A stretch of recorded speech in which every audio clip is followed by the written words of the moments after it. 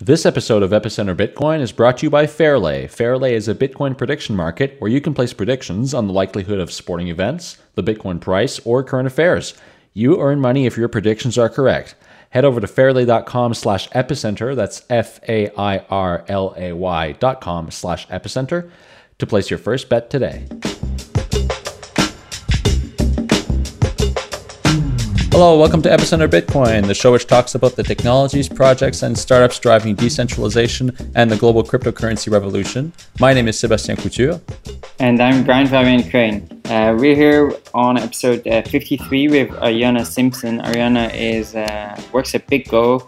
I was introduced to her when I was in a New York trip this summer and wanted to meet up with her, although it didn't happen, but we kind of stayed in touch a bit. So now that she's at BitGo, I thought, well, that would be a great time to do a podcast and talk about some of the things they focus on, which particularly is multi-sig. So Ariana, it's good to have you on. Hi, thanks for having me. Excited to be here. Thanks for coming on. Maybe we could start off by introducing yourself. Sure. So my name's Ariana Simpson, as you mentioned. I grew up in Italy, moved to the US afterwards, and I actually studied nothing to do with computer science or cryptography or Bitcoin. Like most of us, I think. Studied international politics and Spanish, but decided to, I kind of fell into Bitcoin about, a year and a half ago now. And as soon as I read the white paper, I was hooked. So I really started to delve into it and started writing about it a lot. And this was while I was still working at Facebook. I was basically working with some of the big managed accounts on the advertising side. But Bitcoin became my sort of real interest. And so I decided that ultimately I wanted to move into the industry full time, which is how I ended up at BitGo. Cool. And so you've been working at BitGo since August, I believe. So it's been a few months. How are you enjoying it so far?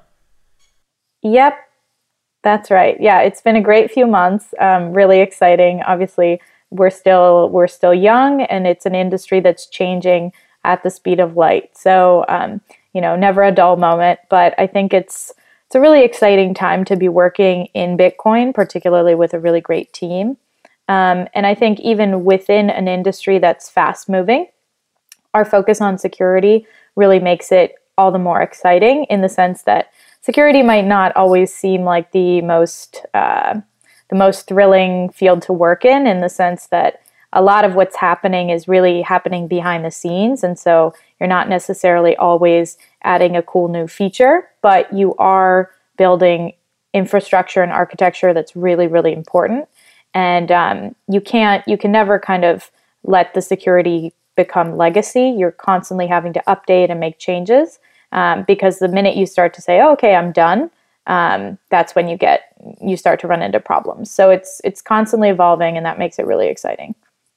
Yeah, and I guess we've seen a lot of things evolve in terms of usability of security. I mean, I'd just like to pull out a few examples here. I mean, before we start talking about BitGo, just under a year ago, we were having a discussion about how to safely secure your Bitcoins. And at the time, this was one of the solutions. And these, I believe, BIP38 cards were another solution. For those listening, I'm holding up a Raspberry Pi computer on which I installed Armory and printed out paper wallets in order to store my Bitcoins. And then I think I gave one of those backups to a friend on a USB stick, and then I gave another backup to another friend. And then these little BIP38 cards came out. I got a couple of those, and same thing. I got 3 or 4, and I gave them to a few of my friends, and thinking, at the time that this was the way to secure your Bitcoins. And now a lot of companies, a few companies like Coinbase and BitGo are coming out with these really awesome and easy to use solution for securing your Bitcoins with multi-sig. And so I guess just goes to show that in such a short amount of time, we've gone like leaps and bounds in terms of usability for securing your Bitcoins. Yeah, I think that's really important in the sense that, in this kind of field, you're constantly working to you're working against a trade-off in the sense that the most secure storage is not necessarily the most usable. Actually, I would say that they're in some sense inversely proportional to one another. So what we're really working on is making the security as robust as possible, but also allowing companies, institutions, and individuals to transact. Because ultimately, if everybody is holding their Bitcoin in some sort of storage that's not accessible, we'll end up with no liquidity, and it's ultimately not really a very viable system. So building out the ability to actually transact and use the money while still keeping it secure is really important. Yeah, I mean, I do think we will see, and perhaps we have seen to some extent that segregation as well, right? Where on the one hand you have some people who are like advanced in their Bitcoin knowledge and they're like extremely enthusiastic and they want to sort of do it on their own, and then they will use something like what you said, Raspberry Offline Armory and those kind of things, and then at the same time that obviously doesn't scale, and it's not going to work for the masses. And it's really nice that I think we have this powerful thing we can do, especially with multi-sig, where you can get both usability and you can get security, and it's fantastic, because it's sort of like a built-in two-factor authentication, or at least that's one way it can be used, and I think it's really powerful in that way. Yeah, and I mean, things like two-factor auth are all layers that we've added on to actual, basic multi-sig wallets, in the sense that, we think that each of those pieces is very important, but it's not sufficient. And so layering on things like different levels of user permissions, corporate treasury policies, spending limits, again, two-factor auth, all of those are key pieces that we've built on top of the technology, because this is serious stuff. If you're looking to hold or manage many millions of dollars, you want to take the appropriate precautions, and so that's what we're building.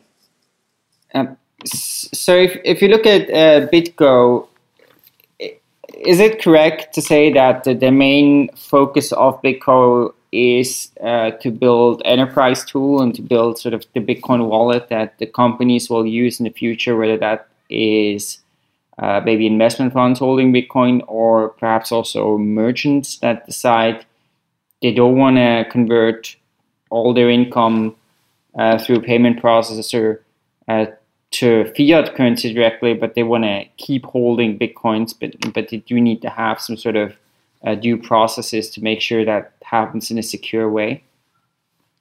Yeah, I think that's exactly right. So we do have a free consumer wallet, but we're definitely focused on the enterprise side of things. Multi-sig is important for consumers as well, particularly if they're holding, a sizable amount. But in terms of the additional policies and rules and structures that we've built, they're definitely enterprise focused. If you have a company that needs to, for example, give its auditors access to its wallets and access to its transactions, but without actually handing over the ability to spend, that's traditionally something that's not been really possible or easy. So we've built in things like view-only access. So if you have auditors or accountants who need to be able to see into your balances and your transaction history, that's something that you can do using one of our wallets. We also have the ability to set spending limits. So essentially all of these permissions are set at the wallet level. So companies can decide to set up different wallets with different spending levels, different levels of admin, view-only, and spend-only access. And basically what this does is it enables companies to construct their storage and their financial systems in the way that makes the most sense for them, which is really, I think, making it a lot easier for companies and institutions to hold and transact, while still maintaining a really great security model. I'm also kind of curious because it seems to me what you guys are building is very much something that for the future. And I think that's a good thing because if Bitcoin will be successful, I totally believe that's going to be a huge demand for this. But it also seems that's like it's something where the demand right now is probably really limited. So I'm curious right now, is the demand that you are seeing primarily from financial institutions holding Bitcoins, or are you also starting to see maybe some larger merchants that are actually keeping some of the Bitcoins that consumers spend with them? Sure. Well, I would say that this is definitely something that will, we obviously see it as a market that's expanding. But even right now, there's a lot of interest from, hedge funds that are starting to hold a percentage of their total assets in Bitcoin, who, hedge funds may be buying and trading off of it. They may be buying and holding. Companies, we have, for example, the Bitcoin shop that holds a percentage of their assets in Bitcoin, and they use BitGo to do so. And even institutions, for example, the Bitcoin Foundation uses BitGo, and they use it not just for holding, but also for their operational needs. So yes, it's definitely a market that we see as growing, which is, I would say, always what you want to look for when you're starting a company, because if the market's kind of capped out, then that's not necessarily the best market to go after. But even now, I think there's substantial interest, and we're constantly onboarding new companies and new financial institutions. We just announced our partnership with Terra Exchange, and we have a really interesting model there because basically their clients are using BitGo to hold collateral for their swaps product.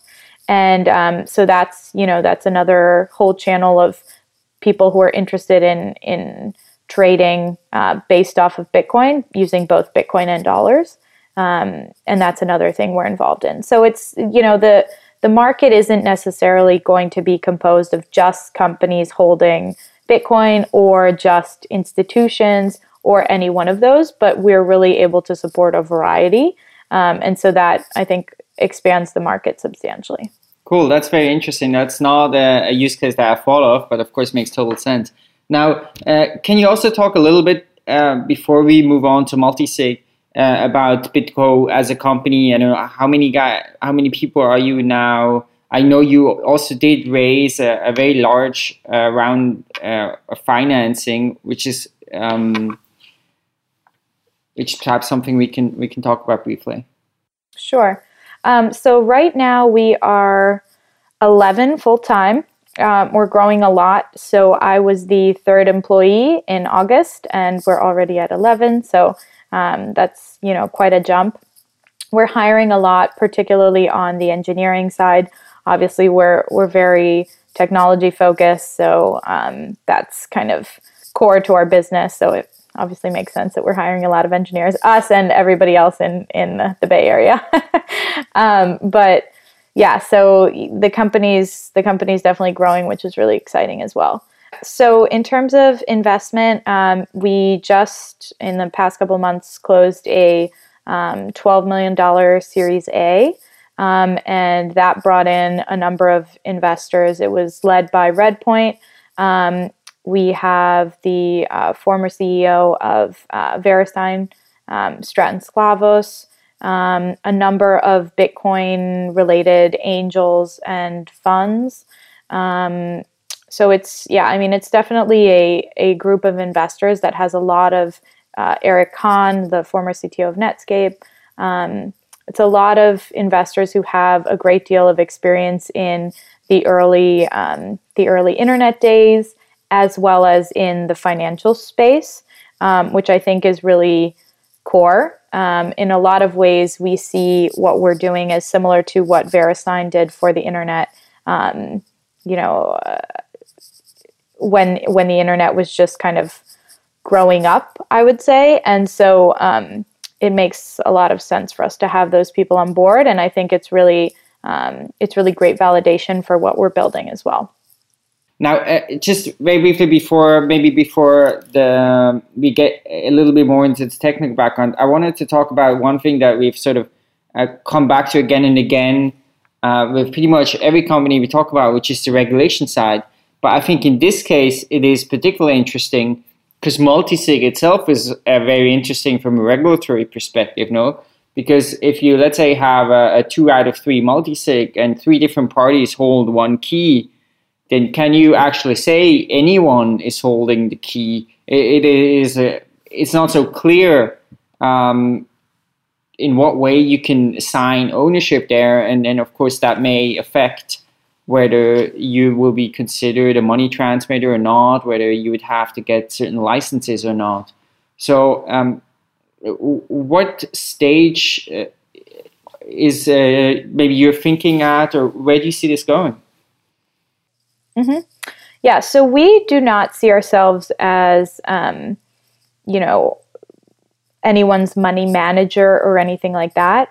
We are not holding your funds at any point. We are really a software provider in the sense that we're building the technology to allow individuals, companies, etc., to hold and transact with their coins, but we are never responsible for those coins. We're not holding them.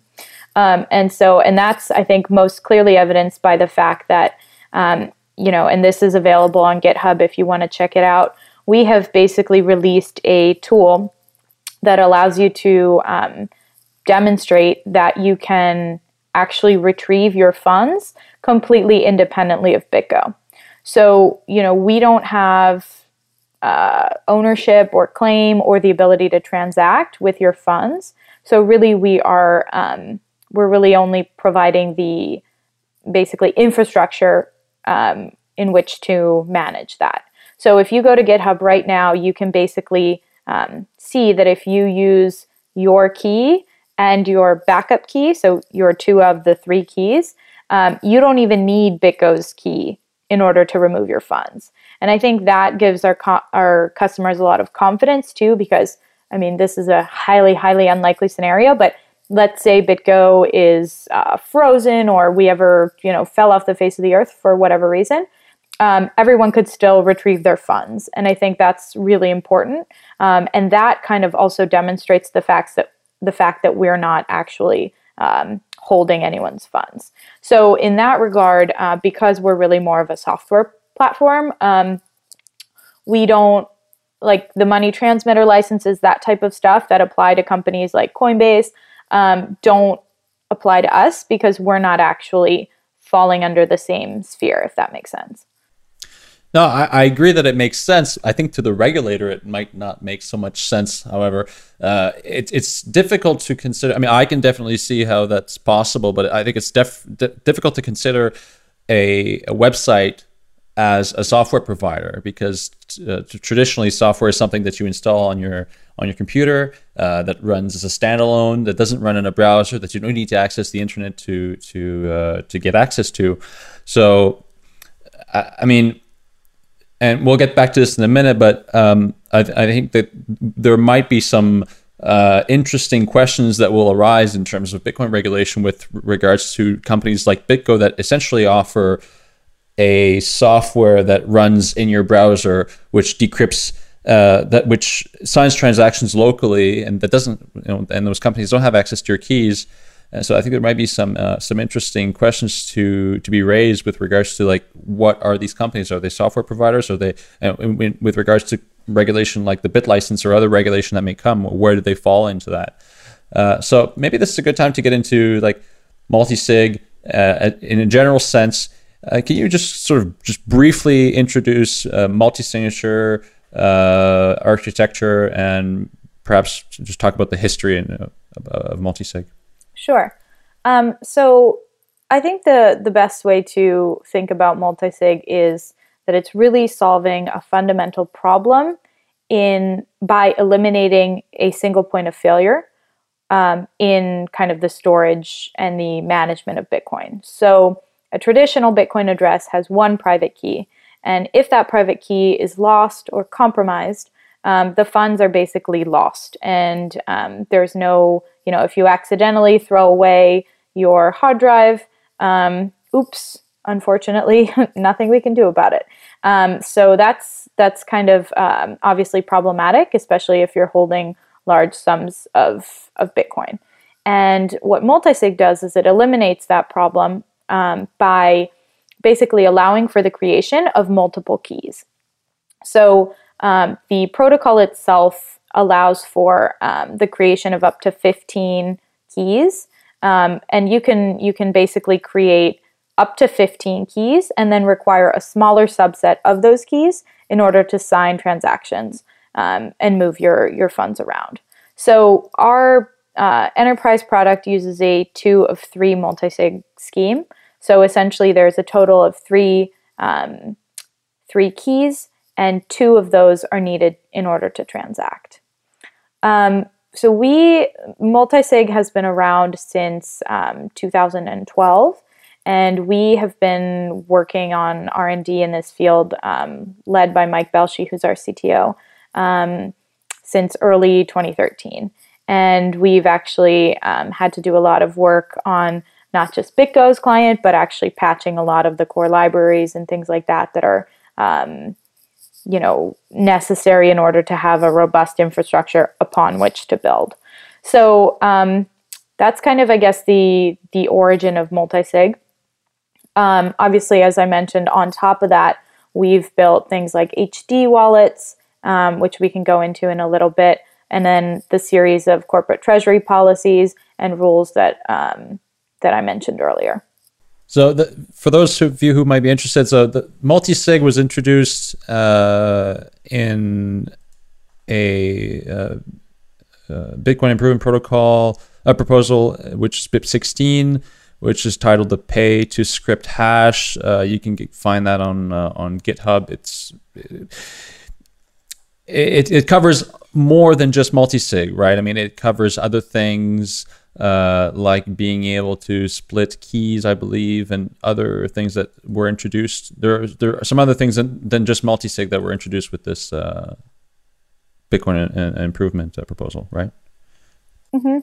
Yeah, I think multisig is kind of the most, I would say it's the most important aspect, in the sense that it's the one that has the most, I would say, revolutionary impact on storage, in the sense that it has a tangible effect on reducing the probability of hacking or user error, and obviously that's core to making Bitcoin more usable. And I think if we want to get mass adoption of Bitcoin, people need to be secure in the fact that their funds are not just going to evaporate. And multisig, I think, goes a long way in terms of doing that, which is why we've, multiple times issued calls for the industry to adopt multisig. And the amount of Bitcoin that's being held in P2SH addresses is, I think, just under 1.5% at this point, which is still a very small, alarmingly small, frankly, percentage, but it is growing quite rapidly. So there's a website, actually, I believe it's called p2sh.info. Yeah, I was going to mention that. Yeah, it's really interesting to see how that's evolved over time and how it's really exploded in the last few weeks and months. Yeah, it's kind of nerdy. Yeah, right now, I just checked and it looks like it's just over 1.5%. Yeah, it is fascinating. I think at the beginning of the year, it was like 1,000 Bitcoins or something like that. And even a month ago, I mean, I presume also the Coinbase multi-sig vault has contributed to a lot of the explosion over the last month, but it's gone up like crazy. It's like more than doubled in the last 4 weeks. I wanted to ask a brief question regarding BitGo and especially the use of multisig there. Yeah. So you mentioned you use 2 out of 3 multisig. Do you also offer other possibilities? For example, 2 out of 4 or 2 out of 2, or one thing that is perhaps particularly interesting. We talked about this with on the podcast we did on reality keys a because he uses something like that, although apparently it is a non-standard at the moment, but that you'd have a multi-sig address where it's not like 2 out of 3, but for example, one address always has to be used and then it's any one of the other 2, or it's a 2 out of 4 address, but specific pairs can go together. I don't know if that's something you use, because that would of course be then one way, for example, to manage it. If you had, let's say you had one, a treasurer of the company who has to sign every transaction, but then anyone else can do it, but not 2 other people. Are there things like that you're also building or perhaps thinking of building for the future?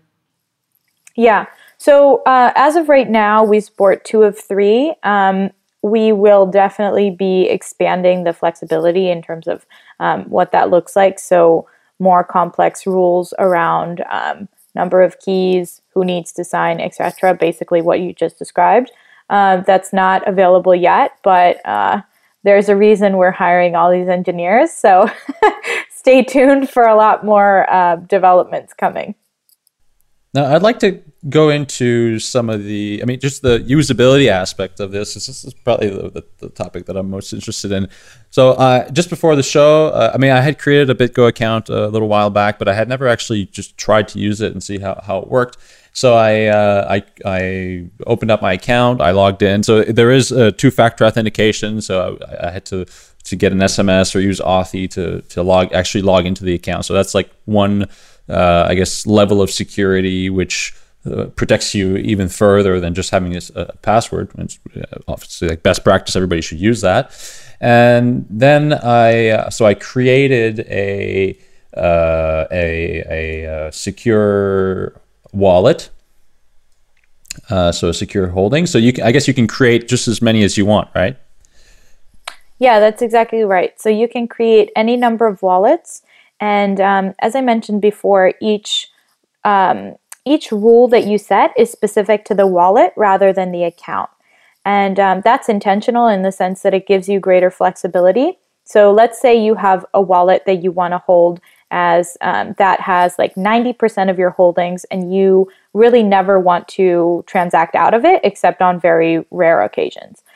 For that one, let's say you were an enterprise user, you could set a spending limit of 0, which means that any transaction would require an approval. If instead you decided to have a wallet that you use to transact more frequently and therefore you don't need security to be quite as tight, you could set the spending limit to say 5 Bitcoins. So any transaction under that limit doesn't require any other approval. But if you do go over that threshold, then you would want an approval on it. Okay. And so when you create one of these secure wallets, essentially you're creating, it's not really a wallet, right? You're creating an HD wallet. It's not just like one address. You can then create, you're starting from a seed, and then you can create as many addresses as you want within that secure wallet. That's exactly right. So if you, I don't know if you want to go back to the screen share you were doing, but if you go ahead and click into the wallet, there's actually a tab called Addresses, and that will show you basically all the addresses that you have generated. So go ahead and click into the wallet. Okay, so just for those of you listening, I'm actually showing the BitGo interface. So I created a wallet here. I called it Safe. I'll explain these transactions later. So yeah, so I created a few addresses here. Yep. So I've got 4 addresses actually that I created. I actually moved some Bitcoin at this. I wanted to try it out, and I donated a few millibitcoins to Wikipedia because they've been nailing me about it for the last few weeks. Every time I'm going Wikipedia, so I said, "Oh, what the hell?" Yeah. So here are the addresses I've created, and I can create as many as I want, right? Exactly. Yes, and those, as you can see, you'll see the balance of each of those. And for example, one use case in which that might be particularly helpful is, let's say you're expecting payment from 5 different people. You can generate a different address for each of those people. And that way you'll be able to clearly tell who has paid you and who hasn't, just by keeping track of which address you sent to whom. Yeah, and I mean, that's best practice. I mean, recommended to generate a new address every time you receive a payment from someone anyway. Right. Okay. And so other things that we can do here, we can manage the wallet. So like you said, there are some spending limits that we can determine. So we can set a daily spending limit and a per transaction spending limit. So that's kind of interesting. And like maybe maybe we can go into some detail about how this works in a second. There's also a user access tab. So this is, I think, an enterprise feature. Yep, that's an enterprise feature. There's also an address whitelist. So if you're really restricting the addresses that you're sending your Bitcoins to, I guess you can create a whitelist of addresses that you can send your Bitcoins to.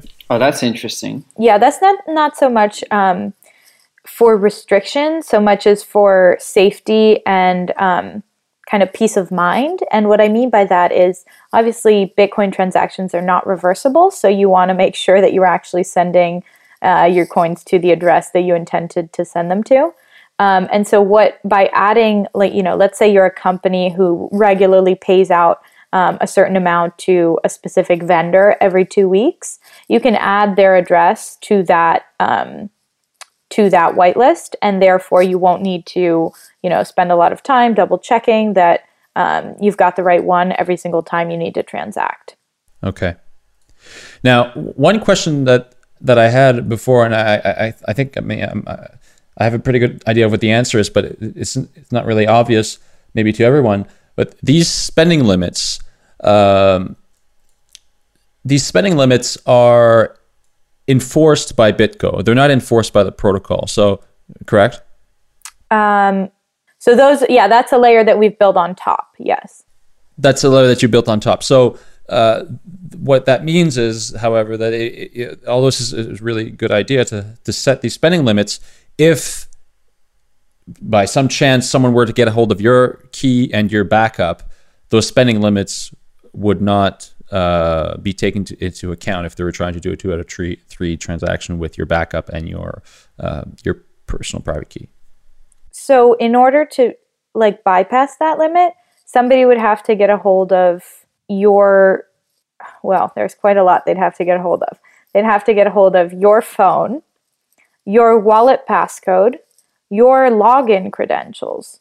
So the probability of that happening is, I would say, rather slim, particularly if you're following what we recommend in terms of best practices for passwords and that kind of management.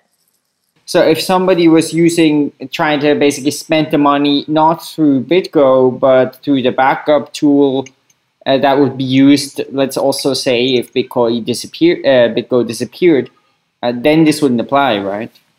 Well, in that case, so basically the way our backup keycard works is that it has an encrypted copy of the keys. So, and all of those are encrypted with the passcode that you have set for that particular wallet. So what that means is that you can literally take I wouldn't recommend it by any means, but if you were so inclined, you could take your key card and wave it around for the public to see. And unless they could somehow, get a hold of your passcode, they wouldn't actually be able to do anything with your coins.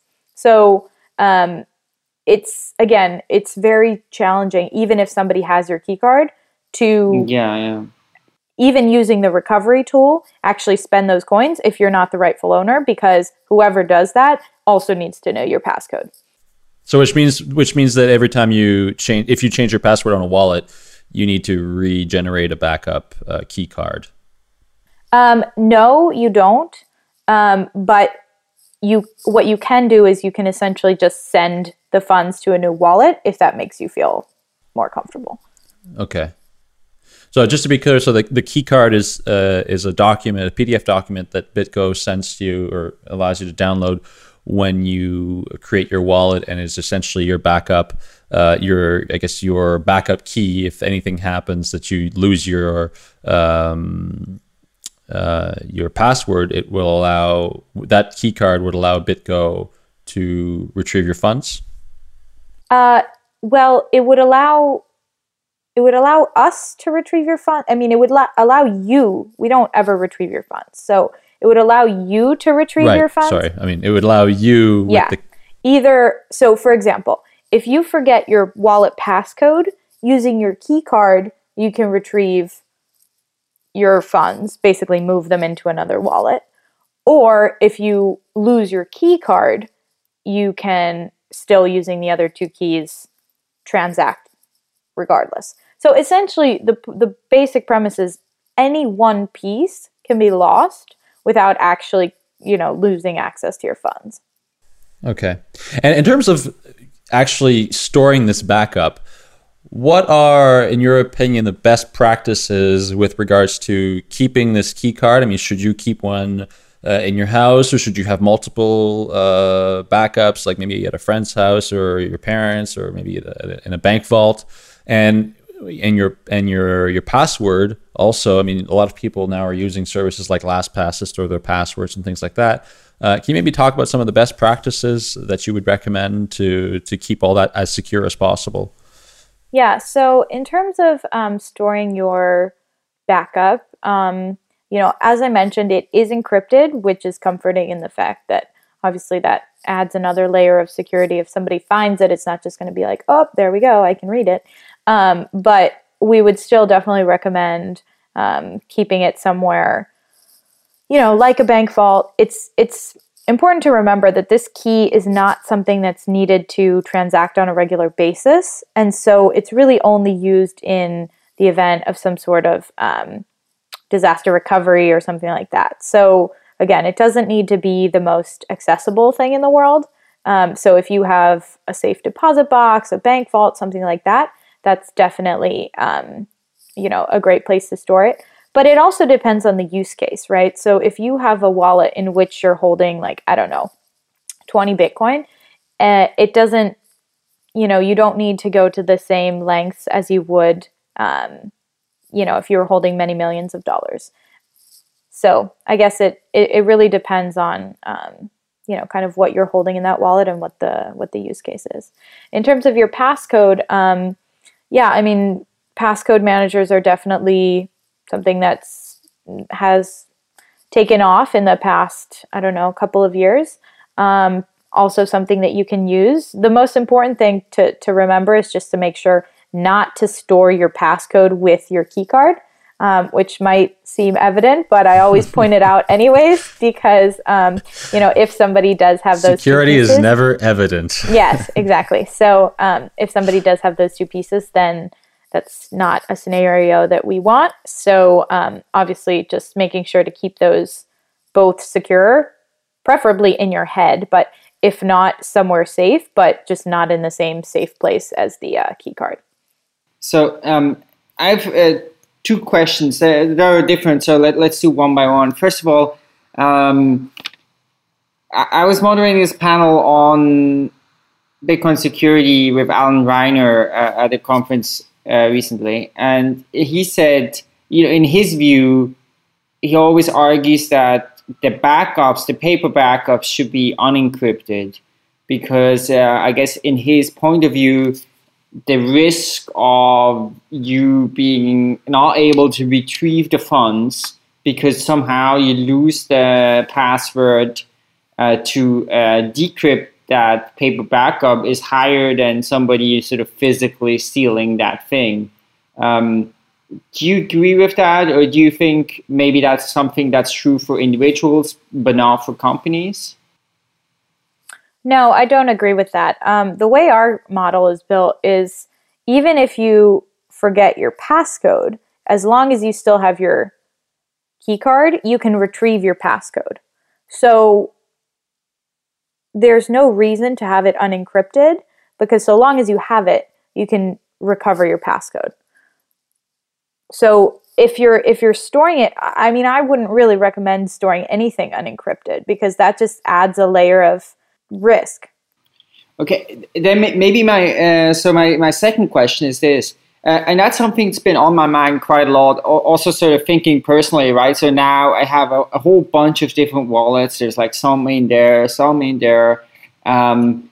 some are in this like offline thing, and some are maybe paper thing. And then I think that tends to be the case with many people. And then of course it can get very complex. I mean, even if we talk about something as simple, quote unquote, as someone using the Bitcoin BitGo multisig, thinking through of like, where do I store my passcode? Where do I store the paper backup? Like, these shouldn't be in the same place, etc. Just to have that clear, I think this sort of from an operational aspect is super important. So what I thought about, well, what one should do is one should write a document, right? Exactly outlining different scenarios, like if this happens, then that happens. If these things have to be considered. So I'm curious, is that something you do with your clients? Is that you sort of walk them through every step and maybe have these kind of different scenarios that so they know what exactly to consider and what they have to do if something goes wrong? Yeah, I mean, obviously we're always here to support them in the event something goes wrong. But when we do set up, I spend a lot of time kind of walking through security best practices, how to set things up, etc. So, for example, we allow you to import an XPub to basically create the backup. So one of the keys is generated on BitGo servers. The second is generated client-side in the browser when you create the wallet. And then you have the ability to import a third one, which we recommend generating on a separate machine, because you obviously never want to have any two of the three keys unencrypted on the same machine, because that opens you up to a level of vulnerability that obviously isn't good. So, for example, I definitely walk through all of those best practices and that sort of thing. In terms of management, I mean, that really boils down to each individual customer's needs and use cases. So some of them will have multiple people managing multiple wallets. And so depending on, whether it's a wallet that's used for day-to-day spending or for more long-term holdings, then my recommendation is obviously going to vary. So it kind of depends on the use case as well. Now, I had an idea. So we were thinking about these sort of scenarios where, and I think perhaps we don't think about this enough, but we all have these Bitcoins, and if something happens to us, maybe we get injured or permanently disabled, or maybe we die or something like that in an accident or something horrible like that, and those Bitcoins essentially will die with you unless you've done something to be able to pass them on to someone else. So how would be able to implement some sort of third-party retrieval in the case of someone dying? Well, I mean, fortunately, this isn't a scenario that we've encountered, but I would suppose that if something like that happened, let's say your father has a BitGo wallet and he passes away, he's left you with access to, say, the key card. Then if you were to come to us and, obviously we would take whatever legal proceedings are necessary beforehand, but once that's been settled in that regard, then with our key, we would be able to allow you to retrieve the funds. But again, luckily not a scenario that we've really encountered. Obviously, the other option is to have multiple administrators on a wallet. So, for example, if let's say your father had an account with substantial holdings, he could add you as an administrator as well as your mother. And then in that event, the two of you would be able to transact even without needing his approval or signature on the transaction. Okay, so one could leave his key card in his will, for example, right? Yes. Okay, and when someone comes to you with having lost their password and wanting to retrieve the Bitcoins with their key card, what sort of identity verification do you have to go through, if any, to unlock those funds? Is having the key card enough, or is there another layer of ID verification that goes into authorizing transactions? Yeah, so we still have two-factor auth on that as well. So we have a recovery tool that basically walks through the process requiring regular login, two-factor auth, as well as the key card. Okay. And this is perhaps more of a technical question before we move on to other topics. And it kind of relates back to what we were talking about earlier and the question of, who holds the funds and such. Does BitGo, with the keys that they possess, with that third key that they possess, do they have the ability to actually see the funds? Do they have access to that, or do they just see a bunch of encrypted addresses? In the sense, like, are we able to view wallet holdings? Yeah, are you able to see client funds using simply that part of the three keys that you have? We have visibility, but we don't have the ability to spend or transact or anything like that because we only have the key to cosign. Right. So essentially what you're saying is, like, in this safe, in these addresses that I've created, BitGo has the ability to see the balance, or actually see the addresses that are created in that HD wallet and the balances. Mm-hmm. Okay. That's something that wasn't clear with me. Yeah. So one thing I would just add to what we've discussed, I think we've talked a lot about multisig, but another thing that's I think interesting and not particularly well known is the fact that all our wallets are also HD, which stands for hierarchical deterministic. And as we mentioned when you were sharing the screen, that allows for the creation of basically infinite new addresses from the starting seed. And I think that's very important from not so much a security perspective, but from a financial privacy perspective. Because the blockchain is a public ledger, it's obviously available to anyone who cares to look at it. And what that translates to is the potential for sensitive information to be made relatively accessible. So, for example, let's say I'm a company that pays its employees in Bitcoin. I send out, there are 15 employees. I send out 15 transactions on the second Friday of every month. If I'm the recipient of one of those transactions, I can obviously see which address the funds came from. And I'll also be able to see the other transactions that it made that particular day. So, for example, that would allow me to infer without too much difficulty, for example, how much my coworkers' salaries were, or any sort of thing like that. In the event that I'm a hedge fund that's holding assets in different wallets, somebody could identify me as the person who has control over those and then potentially threaten me, or any other number of unfortunate scenarios. And so HD wallets prevent that by basically masking where which one of these addresses the transaction was coming from, by spending from a different one each time. And so what that does is it just kind of allows you to maintain that privacy even though you're transacting on a public ledger. That's really interesting. I like that idea. Thanks.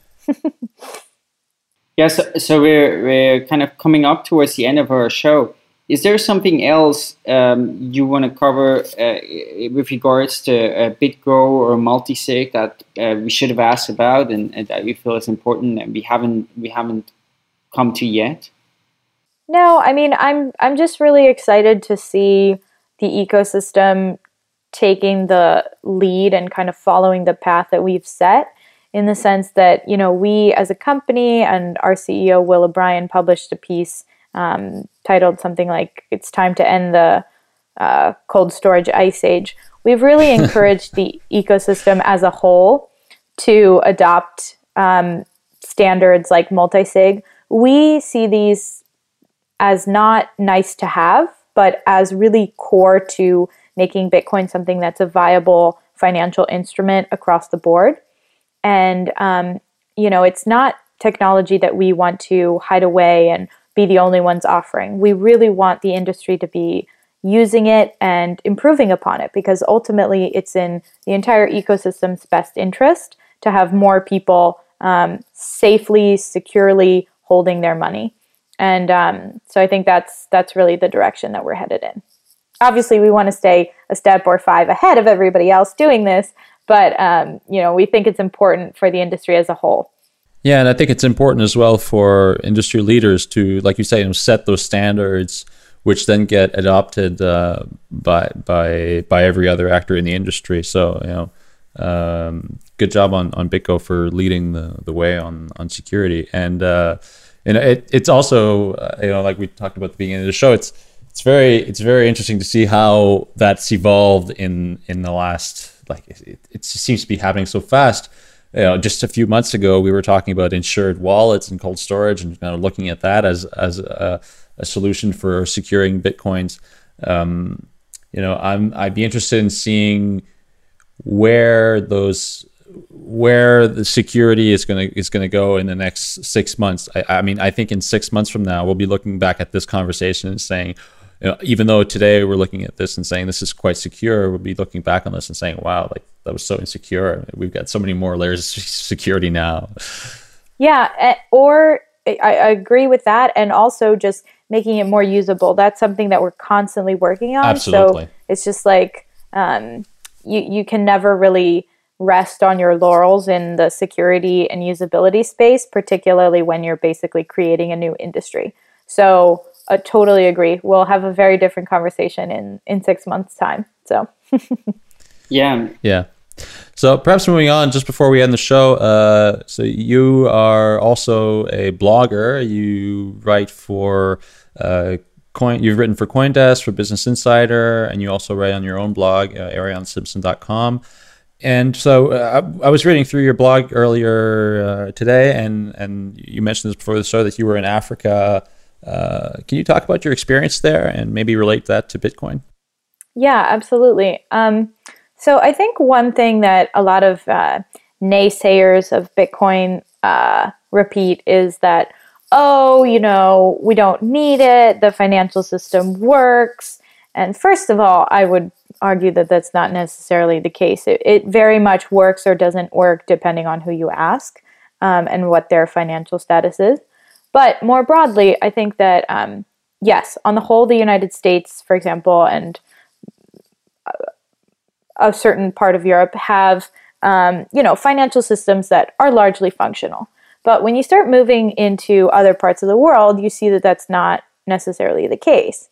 So I spent a good amount of time last year traveling through Southern Africa, and a lot of what I saw was really, really eye-opening in terms of, how different economies work and what those financial systems or lack thereof look like. So, I think the most eye-opening part of my travel for me was the time I spent in Zimbabwe.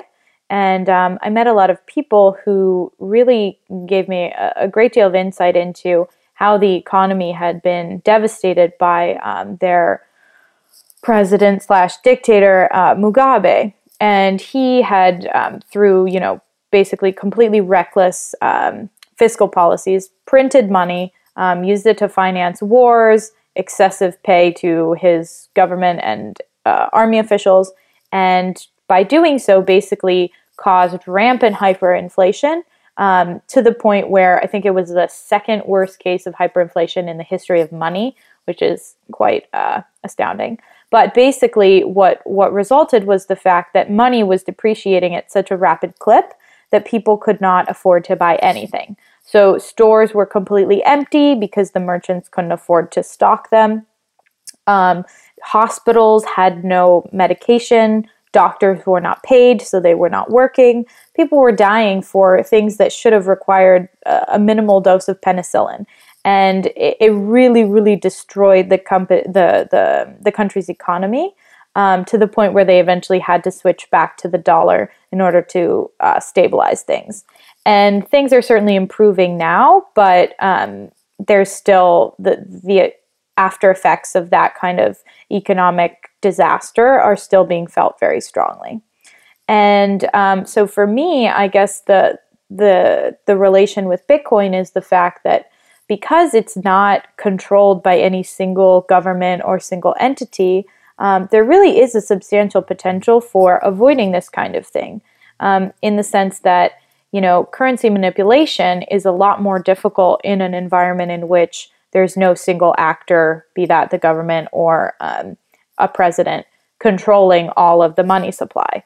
And, I don't think that it's probable that, in the next 10 years, we're going to see everybody ditching their currencies and switching over to Bitcoin.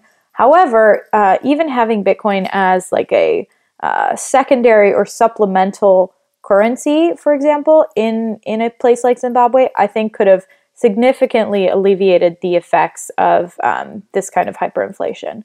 And so obviously it's difficult to say how these things will play out in the long term from a geopolitical perspective, but I think that Bitcoin has a whole lot of potential in markets outside the US, which is sometimes underestimated.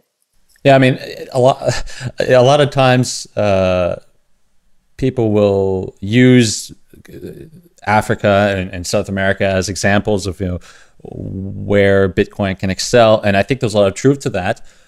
However, a lot of these people, I think, maybe have never even set foot in Africa or South America. And I have. Exactly. No, but that's what I mean. And when I read this post, it really shines through that not only do you talk about this with sort of the obvious advantages that people can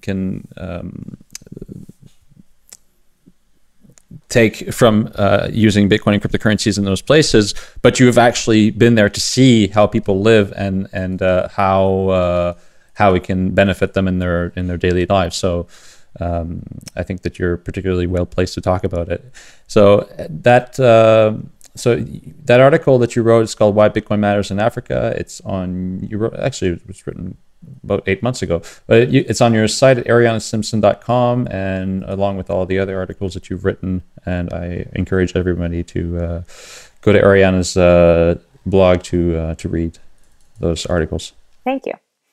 Yeah, well, so we're at the end of our show, so thanks so much, Arianna, for joining us. It was really interesting to talk about this. I very much agree with your assessment and sort of BitGo stance. I think multi-sig is going to be absolutely integral to Bitcoin's future. This is not some sort of optional add-on, but I think it will be totally embedded in how wallets work in the future. So it's a really interesting topic, and it was super interesting to talk to you about. So thanks for coming on.